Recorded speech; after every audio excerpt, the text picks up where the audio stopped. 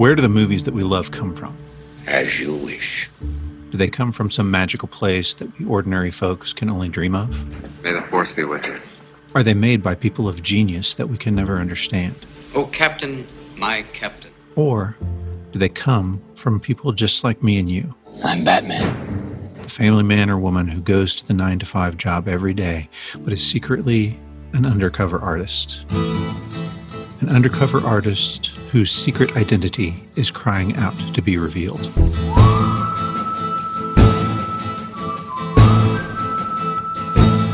Three years ago, two regular guys began working on a script of a movie that they hoped would be something original. I got an idea, Joe. And something they could produce on their own. Hello, American! With virtually no resources at their disposal, they were in a difficult position. But with determination and a steadfast dedication to their goal, they made their dream a reality. Look at all those cans. Mike Borgin and Darren Doyle, who are together known as the Nuevo Brothers, released this film in May of this year. Jason and I were fortunate enough to come across it just after its release, and we are honored to have them as guests on our show. And, this might be our only time ever to be able to do this. That happens. He's had canners kill each other over cans. There's something very cinematic about a bicycle. And 80% of your film is done in the casting. Getting to a point where we were writing scripts with, I guess, this idea that, someone was going to come with a wand and make it happen for us. You almost fell into the lake at least twice. We spent a lot of time trying to find people that would help us get stuff off the ground. And ultimately speaking, you just need to go out and just do it yourself. Got to be a self-starter. You got to do it by yourself. Just make crappy little 5-minute videos, do something, because cavalry isn't coming. To answer your question, we made a conscious decision. We said, we're not going to write anything else that we're not going to make. This is it. If we had settled, then we probably wouldn't be having this conversation. About 3/4 into the movie, we hit a wall. Since that time, they have earned the following awards: finalist of the 2020 Hollywood First Time Filmmaker Showcase, winner of the Scream It Off Screen 2020, and winner of the Creation International Film Festival for Best Comedy Short, Best Editing, and Judge's Choice. We hope you enjoy this special edition of the Surely You Can't Be Serious podcast. My God, it's full of cans.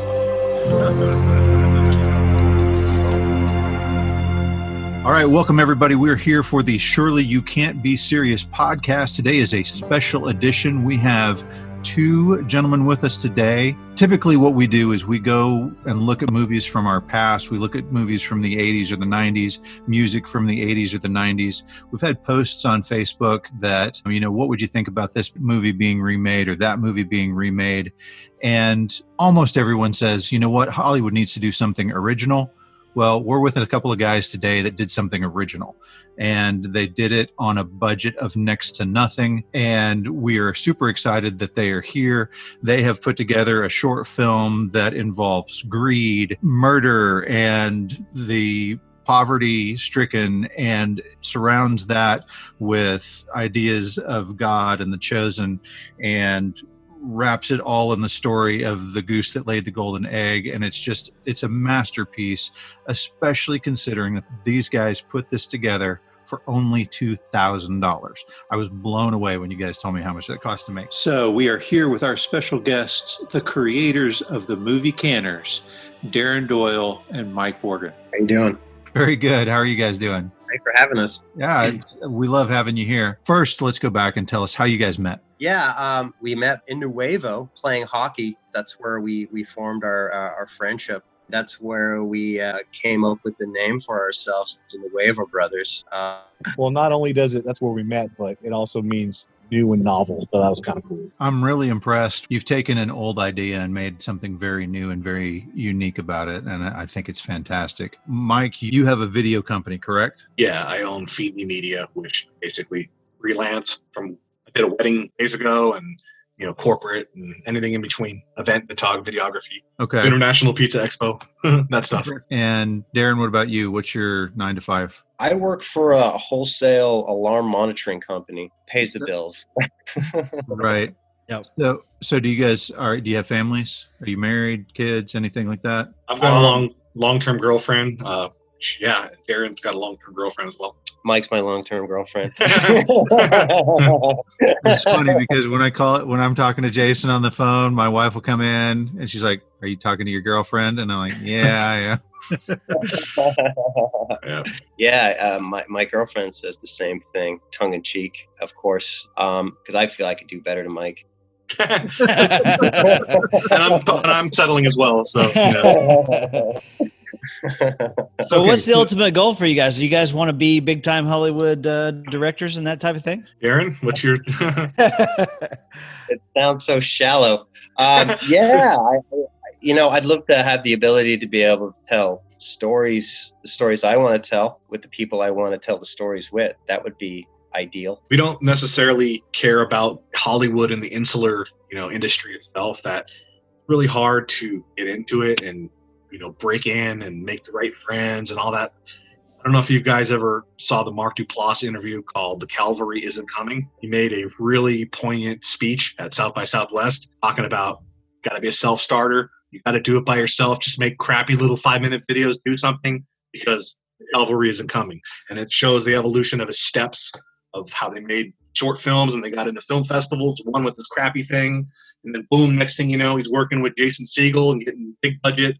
Now he has a show. He did The League on FX, and he does a show called Room 104, I believe it's called, on HBO. So he climbed his way up as an outsider. So that's kind of our goal. And with the way COVID's going, and it's kind of leveraging power of the creators, because there's not even a movie theater to show your exhibit anyway. So if people are willing to put in the elbow grease and they're willing to sacrifice their time and effort, they actually can make something really cool. Before I knew what you guys had done, I had talked to my oldest boy is like me. He's an actor and into those kind of things.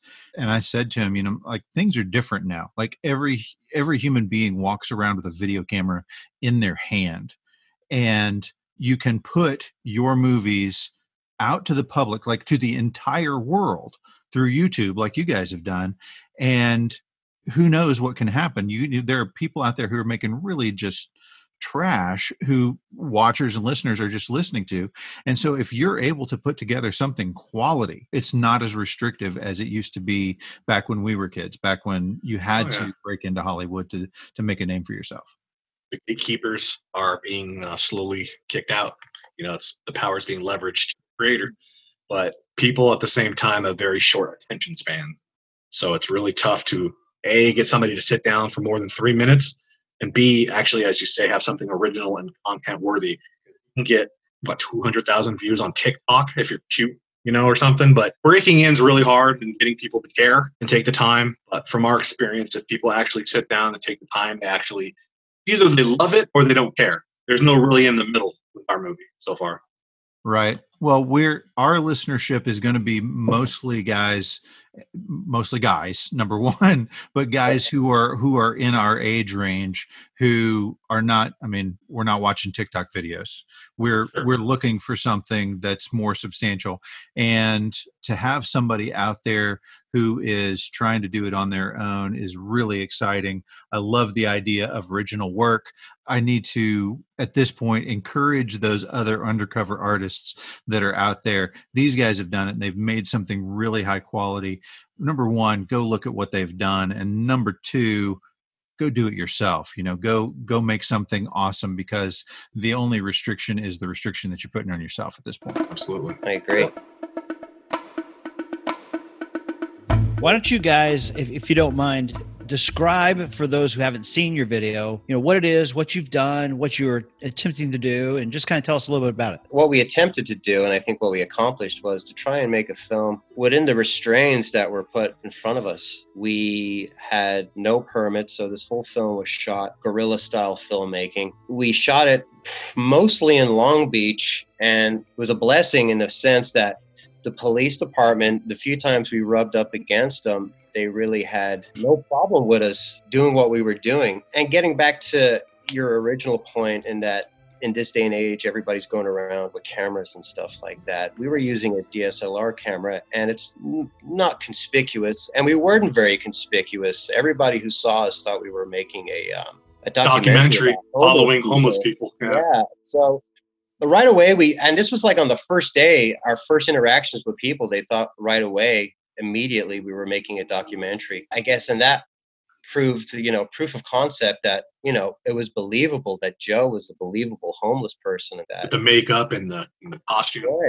Right. So there was authenticity there. So we were very happy with that right away. But getting back to your point in regards to what we were trying to do here, we were trying to make a film to kind of highlight all of our influences, which is every filmmaker's first film is usually a hodgepodge of their influences. And a lot of it was, self-gratification too. Self-indulgent. And, this might be their only time ever to be able to do this. This is a moment in time that's very special.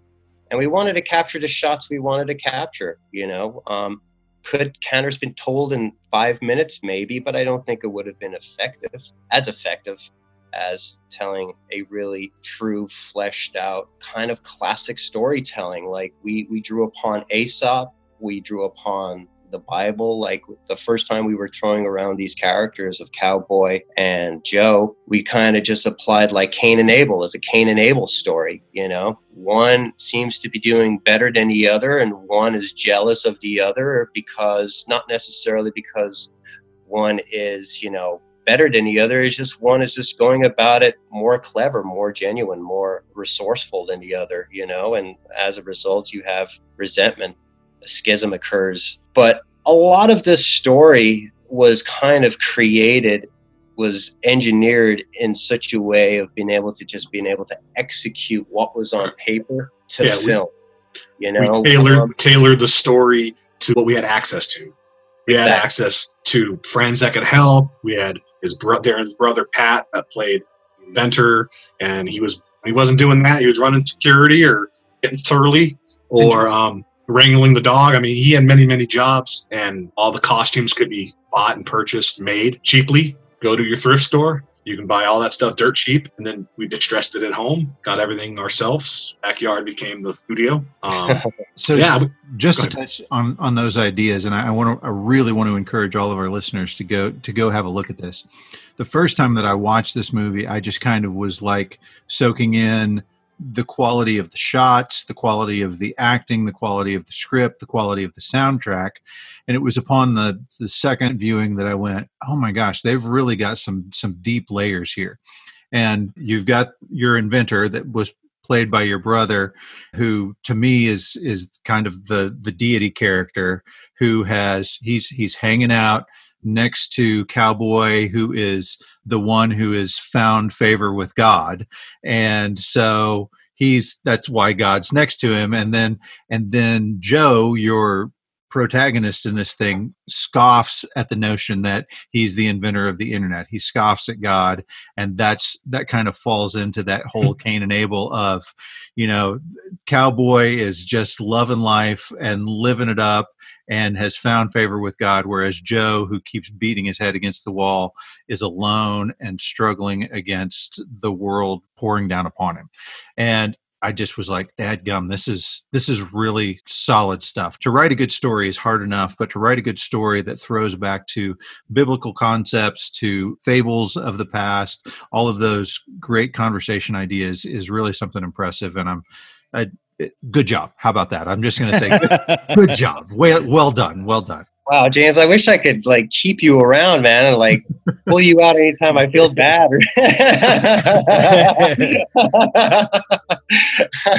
Well, I really appreciate that, James. And, this was 3 years of a lot of hard work, and we were definitely drawing upon all of our influences, and we wanted to make something that was meaty and had layers. We love The Simpsons, and depending on how sophisticated your palate is in regards to different things depends on how far in on the joke you get, if you can get the references and stuff like that. So, we set out to make a film to highlight all of these different elements and layers, but like everything, how the audience, how the individual views it, it's subjective, and it's not wrong. It's how you view it. It's how you connect the dots, and that's great that You know, you saw that in those few opening scenes, you know, in the interaction between, you know, Patrick and my brother. And by the way, that's my brother, Patrick,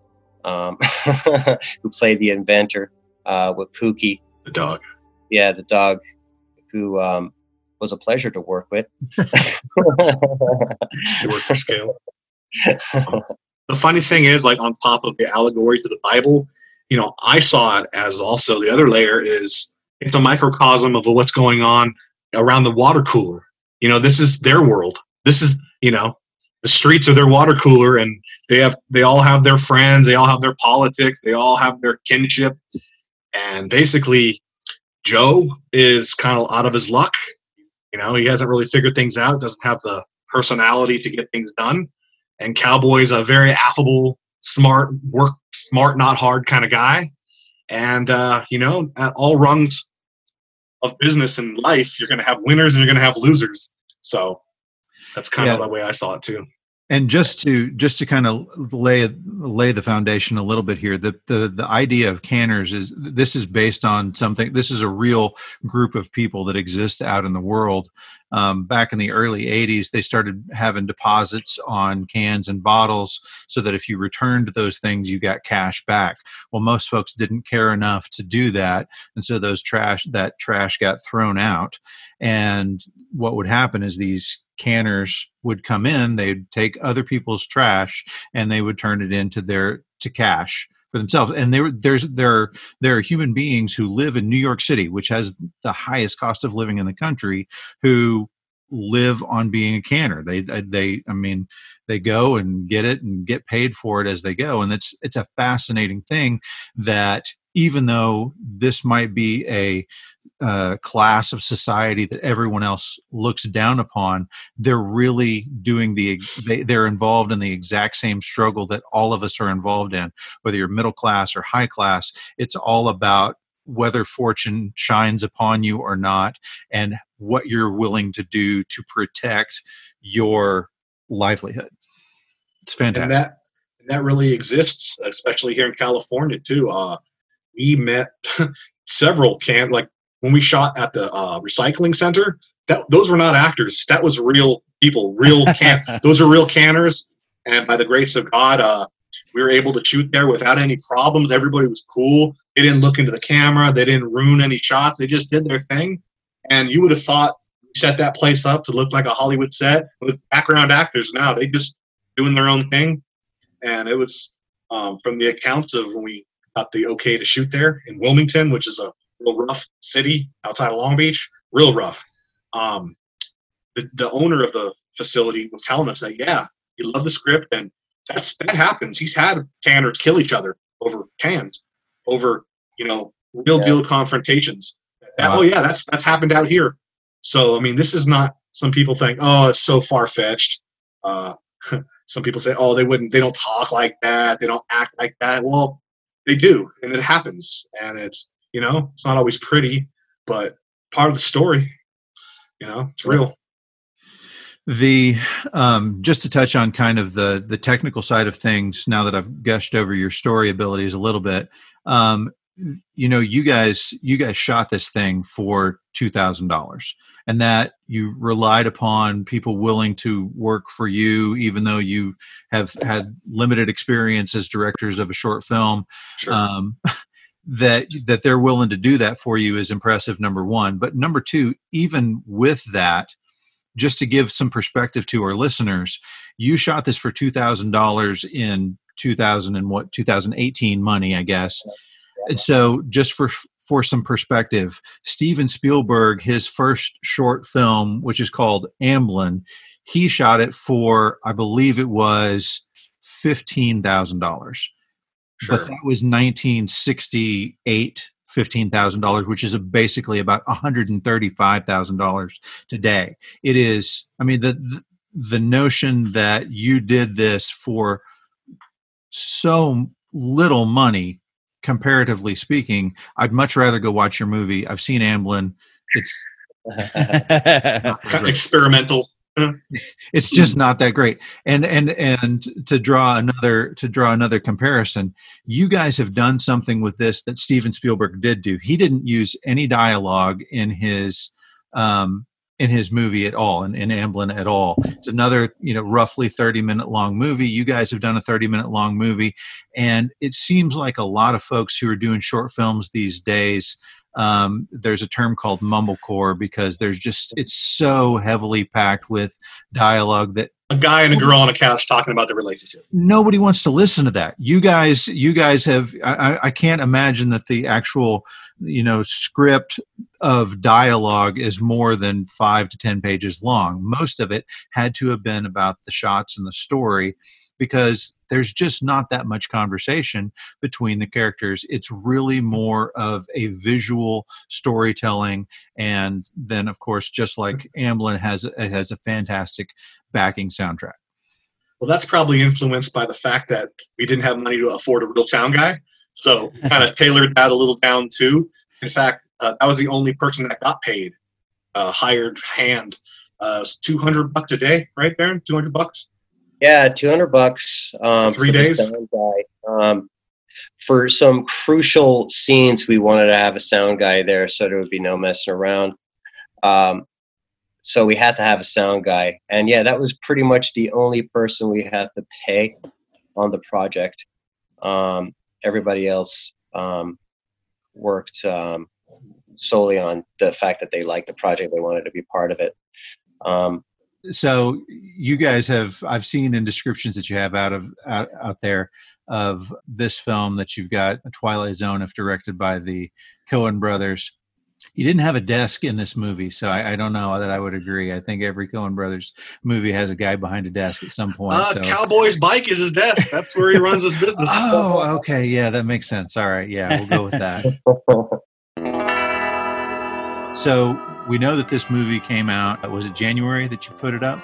We officially released it May 1st, 2020. And it took you 2 years from the time that you started shooting. Is that right? Correct. We worked on the script. We started in September of 2017, and it was done by Christmas around 2017, leading into January 2018.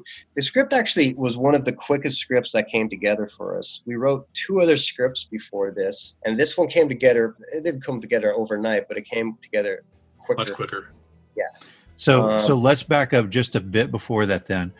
And it's probably multiple, but what's the conversation that you have with each other that you say, we need to make this movie? We're however many years old, it's time for us to make this movie. We need pretty much. How do you feel about it? Getting to a point where we were writing scripts with, I guess, this idea in our heads that, someone was going to come with a wand and make it happen for us. If we wrote a really good script, it was going to happen, And like everything, but what made us want us to tell the story, it was just out of the fact that we were able to do it. We were able to execute an idea versus our other ideas would require a lot more help, a lot more money to be able to get it done. So we decided that this was going to be the story. This was it. Canners was going to be it, because we saw that, okay, we could afford everything involved. We can afford the props, or we have them already. We can get it done. It'll still have a visual flair because it has bicycles. There's movement. We'll find great locations, and we can make it happen. And a lot of people, it's funny, after the fact, they had written me emails, 4-page emails going, man, it's like you saw my life. My mom worked at the post office for 30 years, and mailman. I said, hey man, check out when you're done, as a family friend.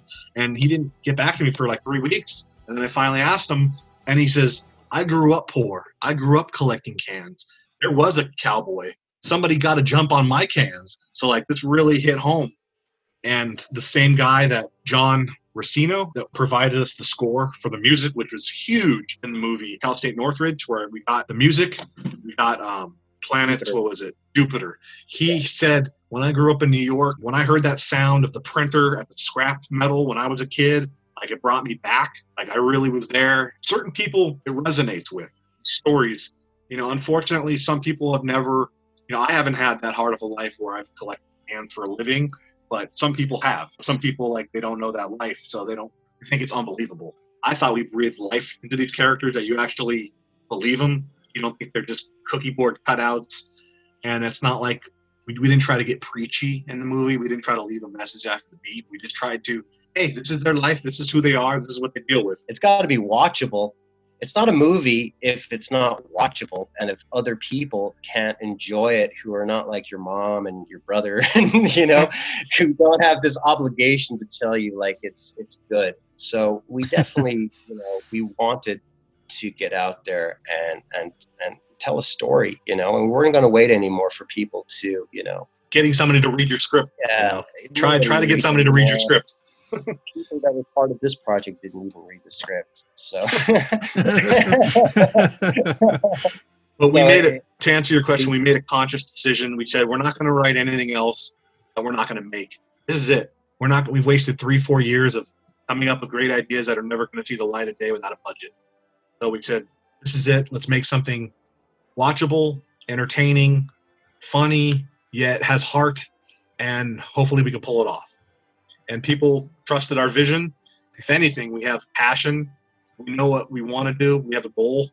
We're not like figuring it out as we go. We were very calculated. So people that we reached out for, actors and crew, they got it. They knew that we weren't just playing around, even though we didn't have a necessarily track record like you suggested. So you've written the script. What's the next step? Did you storyboard it before you started talking to people, or what happened next? After 42 revisions of that script? We went out and we started to location scout. And that's where a lot of the redrafts came in, because we were finding better places and we could incorporate these places and enhance the story and tell more of a story. But our first step pretty much after we wrote the screenplay was just getting the ducks in a row, so to speak, of where we're going to shoot. We wanted to have all of that done before we even approached actors. So when we cast our actors and we were on location, we were intimate with the location. We knew what the light was like during the day. We knew what the traffic was like. We knew if there was going to be a lot of people hanging around. We pretty much knew what the actors were going to wear. We had our bikes, where bikes were already being designed during the process of us starting to find out where we were going to hold auditions. And by the time we got to casting, the ones that were coming to audition, unfortunately, just weren't up to par. So we really had to rethink what we were going to do. So we started to reach out to Backstage, which is an online database of actors. And it's pretty cool because it partitions which actors are SAG and which actors are non-union. Knowing that we couldn't go with SAG actors, we went with non-union actors. We held our first audition at the Garage Theater in Long Beach. And that's where we got Cowboy. That's where we first discovered Burtis Cutler. And man, he blew in like a wind. Yeah, he just came in and he just owned that role. Like, he came in with such energy and such bravado, and he just owned that role. Like, that, he didn't know, just like in the movie, he didn't know the lines. He was just kind of improvising, being Burtis, and we ended up changing some of the script to accommodate his humor and his character. He came in with a bike cut and with the patches saying, we don't call 911, like, I'm coming with my guns. And he's from Texas. He's a former military vet, and he's the real deal. He has a groundlings background acting, so improv. Wow. Yeah. And we had actors that thought they had this sewed up and they're just like, okay, well, I'll be leaving now because that guy is your cowboy. Like, they just left. Yeah, like, it's kind of like, you know, the devil laid down the fiddle by his feet. Like, everybody knew that this guy was going to be Cowboy, you know? It's kind of like when you hear when Slim Pickens shows up at Dr. Strangelove's set and everybody thinks like he's already in costume, but like, nah, that's what he just wears, you know? So it's kind of like that. Like, he showed up like Cowboy, but that's just the way he is. And he's awesome. He's a hell of a character and has quite a story, quite a history. He was wounded in Iraq. He was in the Navy, and yeah, he's a fighter. He's a fighter. He's going to bury us all.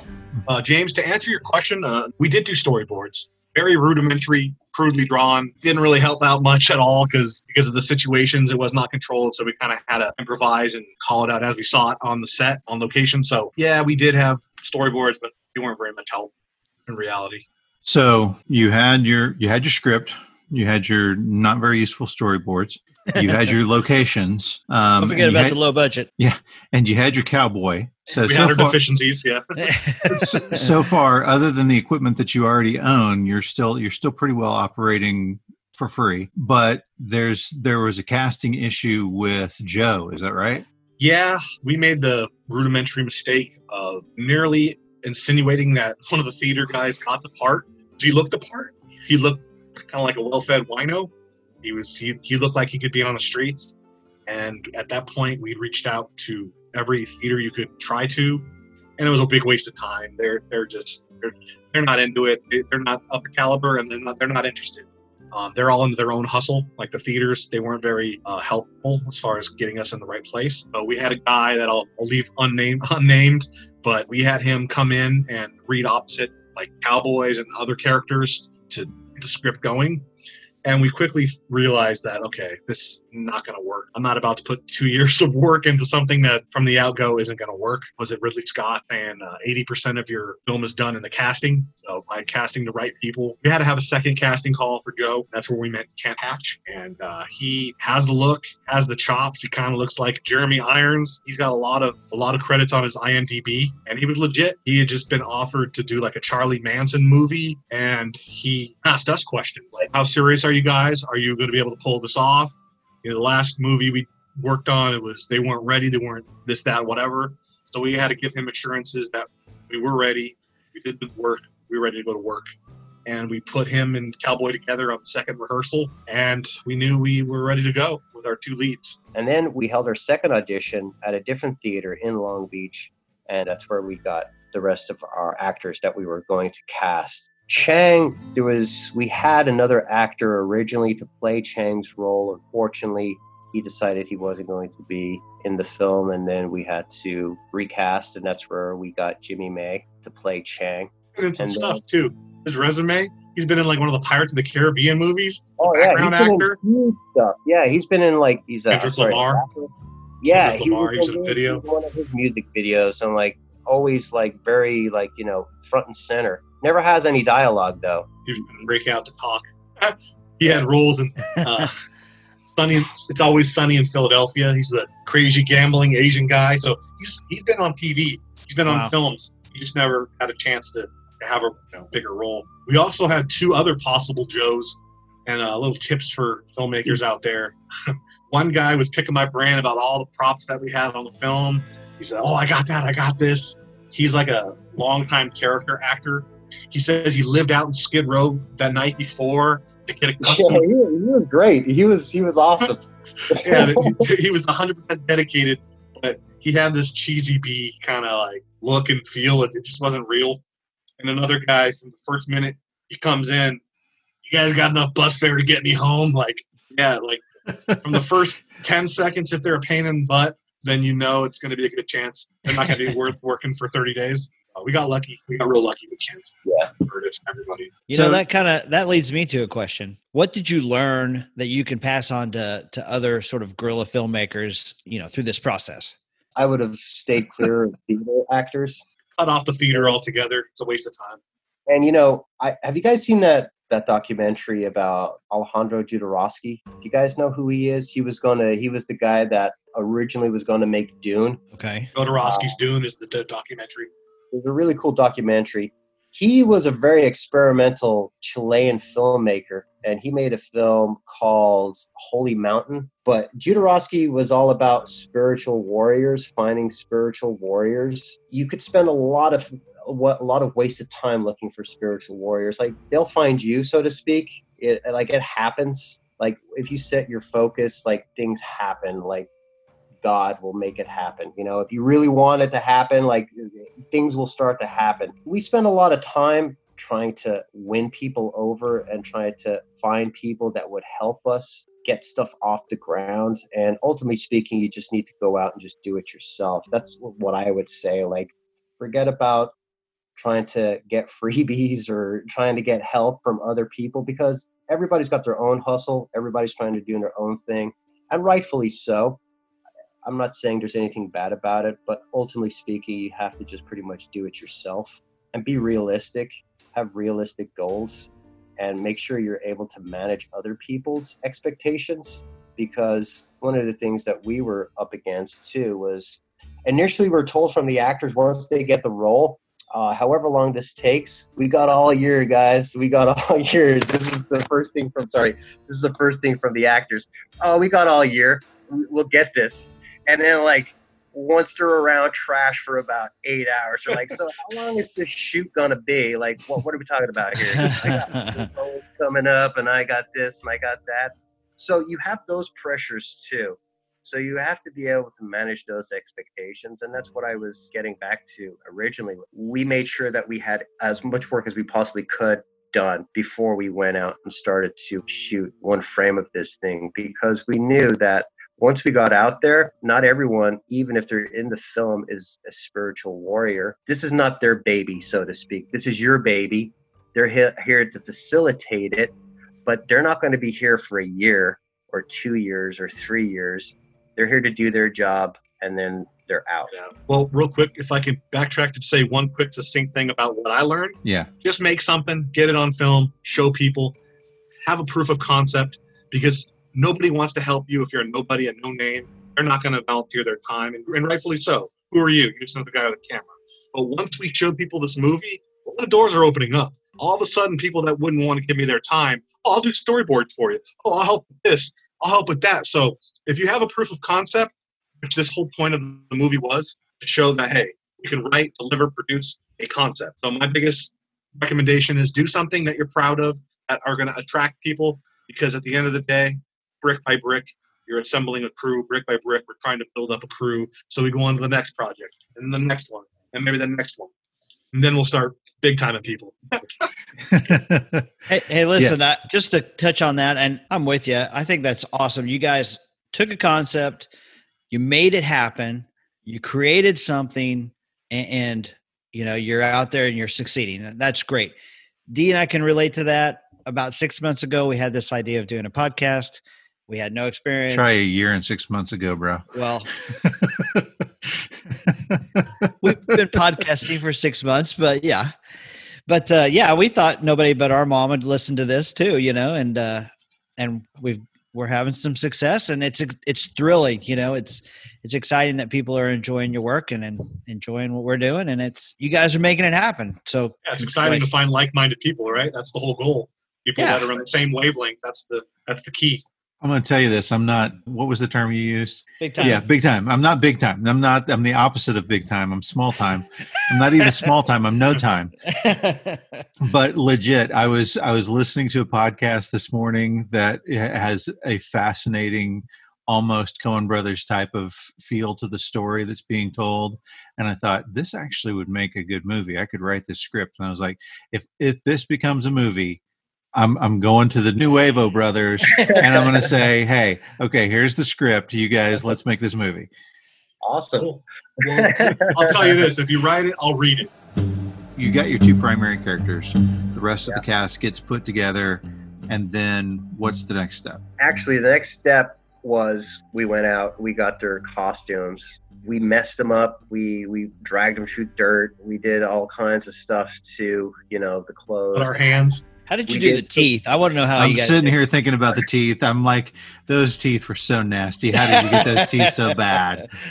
Yeah, when we were doing research on makeup, it was one thing that, you know, I've seen in other films that kind of let me down, where it's like, you know, a medieval film or just that and the other, but they have beautiful teeth. So we wanted to have a situation where they had horrible, horrible teeth. So we found this product. It was movie makeup. It was like a lacquer, a tooth lacquer, and it had different gradations of decay. Like it had like caffeine stains all the way up to pretty much like, you're beyond a root canal, you need to get your tooth pulled. So we played around with it, and we thought it just brought an element of realism and authenticity to the makeup. You know, it would have looked ridiculous if he was filthy and because he had really nice teeth.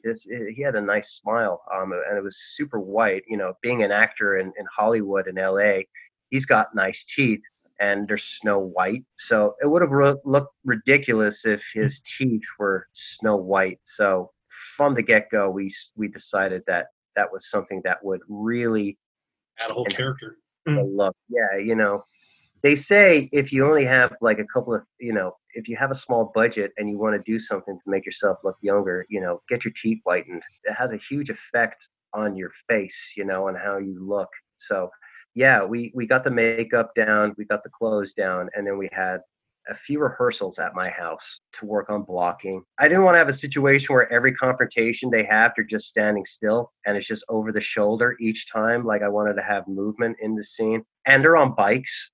So that's why, you know, anytime Cowboy was on his bike, there was a lot of movement. He would circle him, he would go around him, kind of like predatorial, you know, strutting his stuff like a peacock, especially the final confrontation when he goes around him. He kicks his bag and stuff like that. We worked on a lot of that stuff. Cowboy, Burtis, me and Mike have footage for like proud parents for teaching them how to ride a bike. So we were working on some of that stuff. There was a lot of stuff that we thought initially like, we didn't even think about it. This is where I'm getting back to the stuff that you're not thinking about, all the planning. We made the assumption that everybody can ride a bike no problem, you know? So Burtis needed some practice on his bike initially to be able to he almost fell into the lake at least twice. There was a few times where we thought he was going into the drink for sure. Very wobbly. I don't know if it was nerves or not, but the handlebars were bolted pretty tightly. But by the end of each day, like, the handlebars were just swinging loosely. Like he would like really like grip them and move them, and like she was always playing with them. But yeah, we had stuff like that, like where we had to make sure he was comfortable on his bike. We had a few rehearsals with all the actors. Then it was, I believe, July 8th, 2018 was our first day of principal photography in Long Beach, and it was like the hottest day of the year. The bikes, we wanted to do a lot more with the bikes. We have a lot more shots with the bikes and stuff like that, but unfortunately, being that it's a short film and a long short film at that, we weren't able to put more bike stuff. I think bikes are awesome. I love to see bikes in films. There's something very cinematic about a bicycle. Shot wise, you've got some great shots, and I'm looking forward to watching the movie with you guys here in just a minute. But what scenes did you steal from somebody else? There was some Kubrick, a lot of Kubrick inspired horse perspective shots. Yeah, there was a lot of stuff that we stole. They say steal from the best, right? The line where he says, "My God, it's full of cans," that's just a rip from 2010 where you hear Dave saying, "My God, it's full of stars." Nice. That's good. Which is a great film. You know, I love Stanley Kubrick, and I think 2001 is awesome, but I thought Peter Hyams' 2010 was awesome too.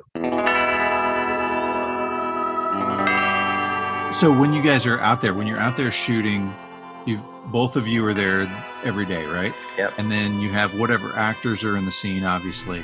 Do you get a boom operator? Some days. Quite a few days in the shoot, we had Brent Drubin, and Brent, he also added music too. John Theodore, he provided a lot of original music, and so did Brent Drubin. The music where Joe's sitting on the beach, that's Brent's music. That's a Drubin. The first time where Joe's riding through and discovers the golden goose, as we call That's it. a Drubin. That's a Drubin. When he peeks in and sees the trash can filling up, that's a Drubin. In fact, that was based on like a Willy Wonka whistle. Yeah, a Willy Wonka-esque, kind of having a whimsical... a disco song where Cowboy is ridden by Joe with the trash bags. That's a Drubin. A little funky disco song. When he's shaving is a Drubin. The Rebirth, that was a great one. Yeah, so he was instrumental in not only helping us during principal photography, holding like the bounce board and stuff like that, and like making sure, you know, if we could possibly get sound, he would hold and record. He'd befriend crackheads. He would befriend people. One of the cool things that we were able to do was that while we were there, like we always had like a cooler with food and drinks and stuff like that, and we would give people food and drinks. And everybody, for the most part, was copacetic. Like, nobody ever gave us any trouble. And 9 times out of 10, they just wanted to hang out and just see what we were up to. It was great to have Brent there because he was great at being very diplomatic and it would allow us to be able to concentrate on the scene versus, you know, what are these people doing? Are they stealing our stuff? What's going on? And stuff like that. And they just wanted to talk. So they would talk to Brent. We were left alone to be able to work on, you know, the shot and stuff like that. They'd ask Brent if, do you want to go steal a car with me? That was one question I overheard. Brent could have gone and got married to a chick. And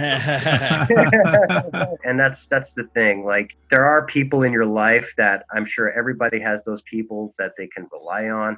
I hope they do, because films, they require a lot of help. And it's very hard to pull off something with just 2 people. You're going to have people there. Filmmaking is like construction work with a tripod. You know, it's not fun. It's a lot of work. It's a lot of sweat, a lot of tears, and just know that going in. That's something good for young filmmakers to hear, you know? Absolutely. Be prepared to sweat. Yeah, it's definitely, as Mike said, it's very reminiscent of physical, laborious construction work. And you're using your mind a lot too. And you got to realize when things are not working in the scene. I guess, like, it's one of those things where people go off for like 20 years to become like present in a moment, where like when you make films, you got to be present. And the more present you are, I think that's what separates the great filmmakers from the lackeys. I think guys that we really admire, I think they were super present during the whole process and got it done. Because there's times, man, as Mike said, it's like wrangling kittens sometimes, and it's like sand through your hands, and you're trying to accommodate all of these different things all in real time with the knowledge at the back of your head too, that there's no guarantee that any of this is going to work. It's definitely a lot of work. And I would definitely say to anybody who wants to be a filmmaker, don't worry about it, because if you really like your story, you'll do the work. It's not work. It's not work like your mom tells you to go out and, you know, rake the lawn of the leaves and stuff like that. It's a different type of work, and it's very satisfying. It's super satisfying. I can identify you. It's hard, long work that you love. Imagine that, just doing it outside with bums out.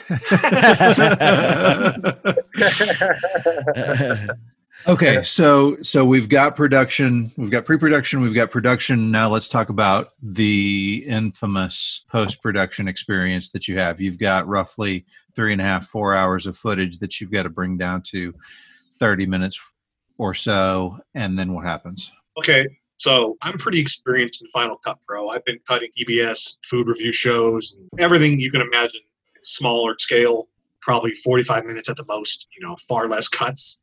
And about 3/4 into the movie, we hit a wall. Right at the Cowboy Joe scene, the confrontation scene, that's when that anomaly shows up. I'll let you go ahead. But what happens is, it's not just 500, 600 cuts from the movie for the video. That's not a problem for my computer.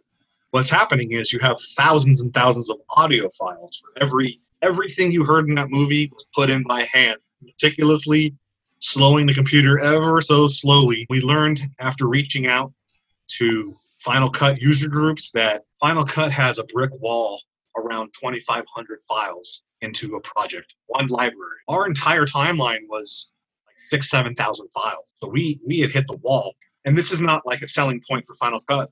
Now with 2,500 files. No, like, they don't talk about that. That's not really expressed, and it's probably not common.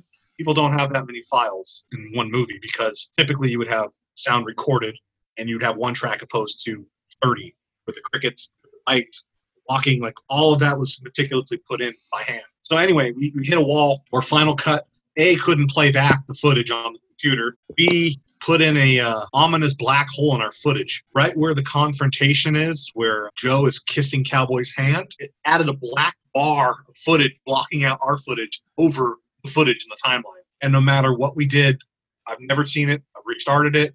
I reached out to a gentleman named Ronnie Curtins, who's like a high-end Final Cut guru, and he was like, I've never seen anything like this. And he was from Belgium, so we're doing Skype, like walking me off the edge meetings, like, what are we going to do? How are we going to get out of this?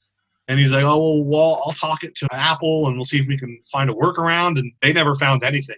So we had to rent a new top-of-the-line iMac with a built-in 5K monitor in order to finish this film, because my 2012 Power Mac, which was maxed out, couldn't handle it. So that was luckily donated by Darren's brother, more than half the money, which was like $500 I think it was. Luckily, that allowed us to circumvent the problem and put it on another computer. And then we had to bring all the footage over to another computer, all the files, all the editing, all that stuff, which wasn't fun. So as you can imagine, me and Darren were pulling our hair out. You might have read Job in the Bible. That was a passage. A lot of turning on each other. Me and Darren would get mad at each other and who are you going to blame? Well, let's just blame the guy next to me.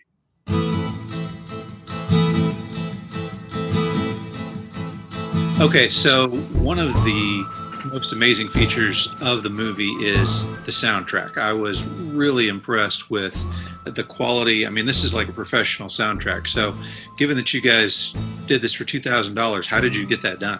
Well, we knew coming into the film that music was going to be quintessential and that it's going to be an unseen character in the movie, but it tells you how to think, how to feel, and you definitely have to have good quality music. Otherwise, it'll take you out of the moment. Anyway, we went online and found some sources for online scoring, and we went through a few interviews and a few samples, and we let our guy John Theodore give us, okay, here's the opening of our movie. Send us an example of what you would do for this. We paint the picture of what emotion you're going for, and he nailed it out of the park. Home run. He just wow. And it turns out John Theodore, he studied under Hans Zimmer, from the great composer that's done things like Inception and Gladiator, and he's got a huge repertoire. So we totally lucked out, and he did about 70% of the soundtrack on top of our friend Brent Drubin, who did the rest. But yeah, he came through big, and we definitely couldn't have done the movie without him. We made him dig real deep into his palette. How do you make music about a homeless person? You know what I mean? And it's kind of a Western too, and it's also urban, and it's also got a lot of layers of what's going on there. So it's not your run-of-the-mill soundtrack. You definitely wouldn't find this in any other film. Very custom. Yeah, it's fantastic. So you're saying that he created it specifically for your movie. This wasn't something that he had pre-existing. No. He watched the movie just like any other composer and composed the soundtrack from what he was watching. We put him through the ringer. I mean, some versions were 15 versions, redo it. So we were very hard on him to get him to what we wanted to be. But once we broke him out of the shell, then he was off and running, and he was very creative. He added things like elements of bike sounds and gears and jugs and things you would find on the streets. He put that in the soundtrack to supplement the music.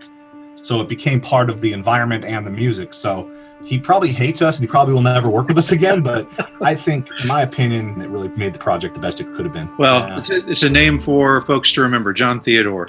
Yeah, John Theodore. Very impressive. You have this fantastic effect that takes place during the murder scene where the graffiti on the walls is of faces, and the camera is kind of jumping into the faces as if they are the witnesses of this murder, the silent stone witnesses of what's going on. I thought it was beautifully done. Let me ask this. Was all of that graffiti already there? Did you guys do anything, or were you just like, there it is, that's a perfect face? Well, to be honest with you, I had Darren sneak in at night and paint that mural. I'm kidding. No. We got super lucky that everything you see on site was done by local artists from around the area. And Darren found all the locations using Google Maps and doing walks and scoping things out. That's just called the fame. Part of it is he found all these places. And he's like, oh, man, you got to see these murals. He would take pictures on his phone. I think we incorporated that. Okay, we got to put that in based on that. So it wasn't, we didn't write that. We saw that and said, okay, we're going to take advantage of that. So that was just kind of serendipitous. Right, Darren? Am I romanticizing that? Or? No, you're right. We knew we didn't have the budget to be able to pull off something on camera that was brutal, nor did we want to. I said initially I would have liked $2,000 just to have the flexibility to see what could have become of that scene if we went in that direction. But yeah, we knew that we wanted to have a situation like I think, Alfred Hitchcock said, that what you don't see is what's terrifying. One of the most effective things, as you said about Jaws, was that you don't see the shark. One of the most effective things about Alien is that you don't really get to have a good look at the alien for pretty much the whole film. But yeah, we wanted to use the art, and yeah, there's something haunting, eerie, haunting, about those faces just staring blankly, so to speak. And that's the thing to young filmmakers too, is that you got to use what's there, and spending time finding good locations. That's key. This film could have looked like, a really, really bad student film very easily if we got lazy and decided to shoot in different places that didn't have that look. Our first Golden Goose house, where the Golden Goose was, we were going to settle for a parking lot in a restaurant. You know what I mean? Where can you shoot openly in public with somebody simulating getting murdered?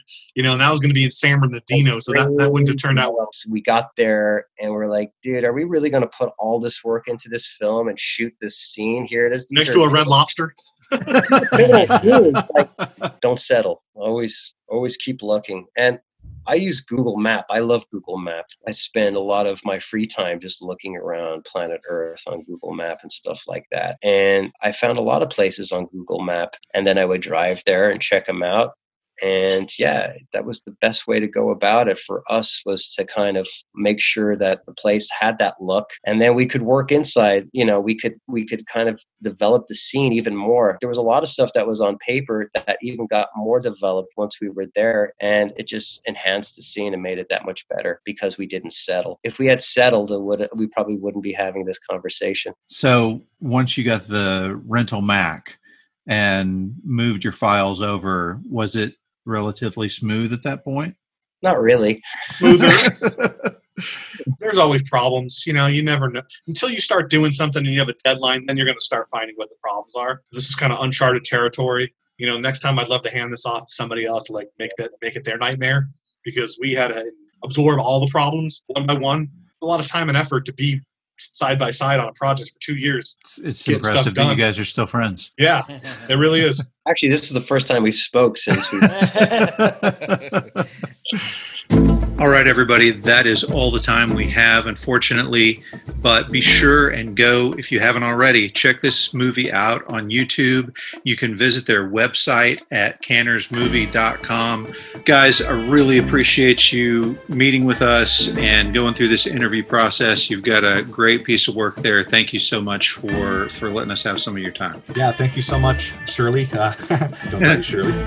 We appreciate giving us a venue, giving us a place to talk about our art, and we love your podcast. We're going to spread it like the gospel. We really think that you're onto something good there. It's what we grew up with, the 80s and 90s, and I'm glad that you guys are doing something original and something well done.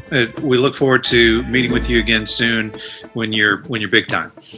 Yeah, let's hope. Thank you. Okay, take care, man. Thank you. Take care. Bye.